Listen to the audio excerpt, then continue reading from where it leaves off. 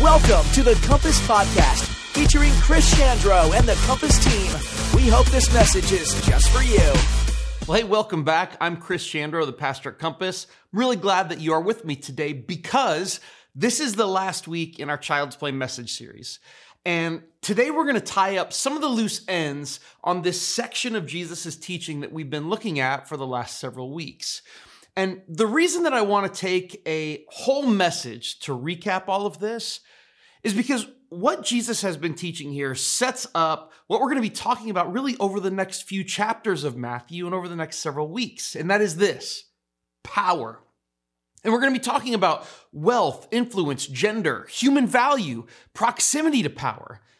And Jesus has been setting the stage for all of this by talking about children in order to explain his relationship with us and God's relationship with us. But it's also to begin a broader conversation about power. Who has it? Who doesn't? How power functions in his kingdom and among his followers. I mean, this whole section of teaching we've been looking at started with a question his disciples asked him about power. And we see here in Matthew 18:1. About that time, the disciples came to Jesus and asked, "Who is the greatest in the kingdom of heaven?" Now, the disciples, they didn't ask this question because they had some sort of general curiosity about it. What they were really asking is, which one of us is going to be the greatest in your kingdom? Who's going to be your number one guy? Who's going to be at the top of the food chain and get to call all the shots? That's a simple question they asked, but Jesus doesn't give a simple answer. In fact, in the long answer that Jesus gives to this question, he bounces around so much that it may not actually be clear what his single takeaway is. And while this may seem confusing, we've all experienced this before because we all know what it's like to take away something different than someone else out of a conversation, even though we've all heard the exact same thing. So let me illustrate this. For example, take the phrase, "I never said you were stupid." That's straightforward, right? But a little bit of emphasis can change how this is heard, because if I say, "I never said you were stupid," it implies that someone else did, and that maybe I was involved in that conversation. But if I say, "I never said you were stupid," that implies that I think you are stupid, I just never said it out loud. And if I said, "I never said you were stupid," it implies that while I never used the word stupid to describe you, that I used another word to describe you that is within the general vicinity of stupid. I never said you were stupid, I said you were an idiot. So you can see how words and phrases can have different meanings for different people at different times. And in the same way, I think there are a couple of threads that can be pulled within this whole passage of Jesus' teaching about children that can keep us from seeing the whole of what Jesus is saying and doing here. So I want to take a second to look at these two threads and see if we can reconcile them. Now, after the disciples asked who would be the greatest, Jesus said this in Matthew 18:3-4. "Truly I tell you, unless you change and become like little children, you will never enter the kingdom of heaven. Therefore, whoever takes the lowly position of this child is the greatest in the kingdom of heaven." So the very first thing that Jesus says in response to the question, who's going to be the greatest, is if you want to be great in my kingdom, you need to be like children. Now, we know that's not literal. Jesus isn't saying literally be like children. I mean, we can't de-age ourselves yet. Rather, it's about taking on the qualities of children, being humble. Not in the sense of humility where, I know I'm awesome, I just don't act like it, but being humble in the sense that in the same way a child is vulnerable, powerless in society, and dependent on adults to care for them, that we also are vulnerable and completely dependent on God. So it's about a posture that we have before God. And this is the first thread that someone might hear from this. And it's kind of an up in heaven type teaching, right? It's spiritual, philosophical. It's not really a go do this type of thing, but it's a go and be this type of thing. It's a spiritual internal shift that's about how we perceive ourselves in relationship to God. And that's the thread that many people follow here. That my position in God's kingdom is dependent on an internal spiritual change from arrogance to humility, from pride to dependence on God. And this inward spiritual heaven-based approach, that is a good takeaway. But it's complicated by the next thing that Jesus says in verse 6. Because then he says, if anyone causes one of these little ones, those who believe in me, to stumble, it would be better for them to have a large millstone hung around their necks and to be drowned in the depths of the sea. Woe to the world because of the things that cause people to stumble. Such things must come, but woe to the person through whom they come. Now, this is a really sharp turn from what Jesus said before, because Jesus just talked about making an individual inward change in our spiritual posture toward God. How we are to take on the qualities of a humble, vulnerable, and dependent child. But then he pivots to something that isn't inward, but it's outward. To not cause people who are vulnerable and dependent to stumble. Now, this phrase, causing someone to stumble, it's often thought to mean leading them or leading people into some kind of sin. But the truth is, this Greek phrase, it literally just means to trip up or to set a trap for or to lead someone to harm. And while this phrase is used at times as a metaphor for causing someone to sin, sometimes saying causing someone to stumble just mean what it means, to hurt someone. And in this context, I think that's exactly what Jesus is saying. Don't cause harm to children or to those who are vulnerable like children. And so with this, that first thread that someone might follow, be like children, it's a very heavenly, spiritual, and inward takeaway. But then there's the second thread, protect and defend children. And this feels different because it's not about how we function in the realms of heaven, but how we live here on earth. It's a practical takeaway, a physical, financial, even a political takeaway. This is a real world takeaway about how to perceive ourselves in relationship to others. And these two threads, be like children and protect children, they run all the way through this passage until they ultimately culminate in the parable of the lost sheep, which is the story of a shepherd who left his flock of 99 sheep to go and find one who was lost and vulnerable outside of the herd. You might say that sheep was like a child. And while the parable of the lost sheep is the capstone to Jesus' teaching about children, and it's meant to bring clarity to everything he just said, our understanding of it really depends on which thread we followed, the heaven thread or the earth thread. Let me ask you this. What does it mean for us to go after lost sheep? Is it spiritual or is it practical? Is this a heaven thing or an earth thing? Does going after lost sheep mean trying to lead them to a spiritual salvation? Or does it mean caring for their physical needs? Is it about pursuing their souls or protecting their bodies, keeping them from sin or keeping them from harm? Is it evangelism or is it social justice? This divide is all over the church in the United States. Take the issue of gun violence. After a recent school shooting, I posted a graphic of statistics that showed how guns are the leading cause of death among children in our country. And I posted this thing with no commentary at all. I just posted the numbers. The same day, I got a message from another Christian I know who said that this is a spiritual issue, and the only way this would ever be solved is when people come to Jesus. It won't be solved by changing laws or taking away guns. They thought that it's a heaven problem that requires a spiritual solution. But then, of course, there are others in the church who say that we have a moral mandate as followers of Jesus to protect our children through legislation, that it's an earth problem that requires a practical solution.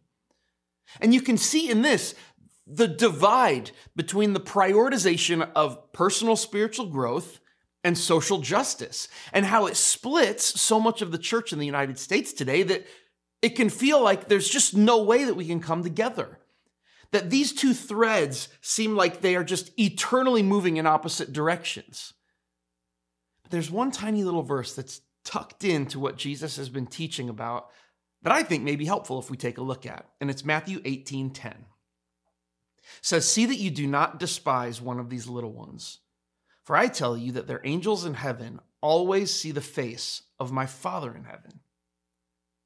So right after Jesus talks about not creating stumbling blocks for vulnerable people, and right before he tells the parable of the lost sheep, Jesus says that these little ones have angels in heaven that always see the face of God. So what is the purpose of this little statement? Why did Jesus say it, and what does it mean? And to fully understand it, I think we need to take a closer look at something Jesus' Jewish audience would have heard that maybe we don't. And it starts with this passage about angels that occurs in Isaiah chapter 6, verse 1. And this is what Isaiah writes. I saw the Lord high and exalted, seated on a throne, and the train of his robe filled the temple. Above him were seraphim, each with 6 wings. With 2 wings they covered their faces, with 2 they covered their feet, and with 2 they were flying. Now, seraphim are angels, and most people would describe angels as beautiful beings. Usually they're white people, and they have this long flowing hair. Some would describe angels as fierce warriors that are ready to fight spiritual battles. But Isaiah describes them as beings with 6 wings. And the truth is that any biblical description of angels, I think, is less likely to be literal and is more likely to be designed to illustrate some truth about God. Which brings me to this question about Isaiah's description of angels. Why did they have 6 wings, and why were 2 of them covering their faces? What's that about?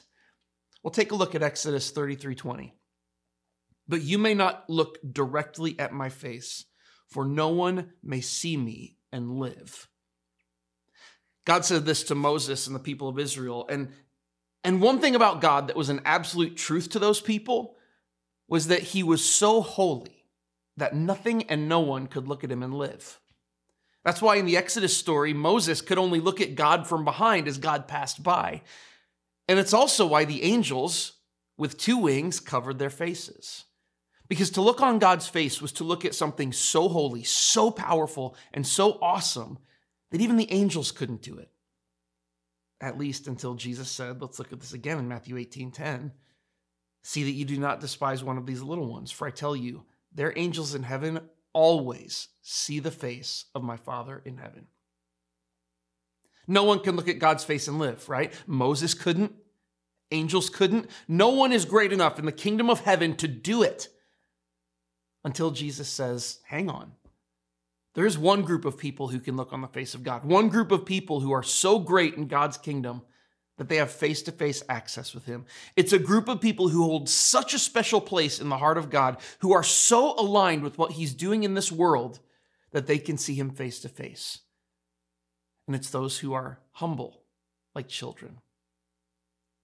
God holds a special place for those who are physically humble, people who are weak, vulnerable, neglected, and abused. And he holds a special place for those who are spiritually humble, people who are vulnerable, dependent, and submitted to God. The truth is that these 2 threads that run through the entire section of Jesus' teaching, the heavenly thread and the earthly thread, they're not separate at all. Instead, they're completely intertwined. Paul said that faith without works is dead. So a focus on inward spiritual growth without outwardly caring for vulnerable people is lifeless. And Paul also said that when he considered all of the outward acts of religion that he'd accomplished, that all of it was rubbish compared to knowing Jesus. That a focus on outward practical change in our world without inward spiritual transformation is garbage. We pray that God's will would be done on earth as it is in heaven, because it's in that intersection of heaven and earth where Jesus is building his new kingdom. It's where spiritual and physical needs are inseparable, and yet both are met. It's where we can see the face of God. And so here's today's takeaway: what we can change and do as followers of Jesus who want to see God work in our lives. Practice humility and protect the humble. Practice humility and protect the humble. The kingdom of God is heaven and earth coming together with both inward change and outward mission. And it's full of people who become like children and are protecting children. People who are dependent on God and those who are dependent on others to make it in this world. And we can't claim inward change without outward mission. We can't claim outward mission without inward transformation. And these 2 threads are bound together with humility. And those with humble circumstances and humble hearts, those are the people that God shows his face to. So as we close all this out, I want to talk to 3 different groups of people. First, you may be heaven-minded, a person who is entirely focused on spiritual growth. You read all the books, you go to all the Bible studies, and you pray all the time. But you're so heavenly minded that you are of no earthly good. And I would encourage you, keep seeking God, keep growing spiritually, continue praying, but also be the answer to someone's prayer. Take your spiritual transformation into the real world. Get your hands dirty defending and protecting the children in our world, the poor, the sick, the marginalized, and the vulnerable. Second, you may be earth-minded, a social justice warrior, and you want to see every physical need met, and you are working so hard to lift people out of the mud, but you're doing it in your own strength, and you're neglecting your own soul. I would encourage you, keep working for the good of the immigrant, the orphan, and the widow, but be nourished and transformed on the inside by seeking the face of God individually. Let your work in the world still happen, but let it be powered by the love and strength of the Holy Spirit. And finally, you may be someone who's weak, vulnerable, and in need right now. Life has put you in a corner and you can't get out of it on your own, and you need help. I want you to know that God sees you, that the very face of God is looking down on you, and that in your time of need, you are precious to Him. So reach out for help to both God and the community of believers around you, knowing that in your humble and difficult circumstances, that you are great in His kingdom. So may we be people who practice humility and protect the humble, a community where heaven and earth are coming together, and a church that sees the face of God as together we pursue spiritual maturity while we also protect the vulnerable in our world. May we be like children and protect those who are like children. Thanks for joining me, and I will see you next time. Thank you for joining us at Compass. We hope you enjoyed this podcast. If you have any questions about Compass or this message, contact us at our website, www.compassbn.com.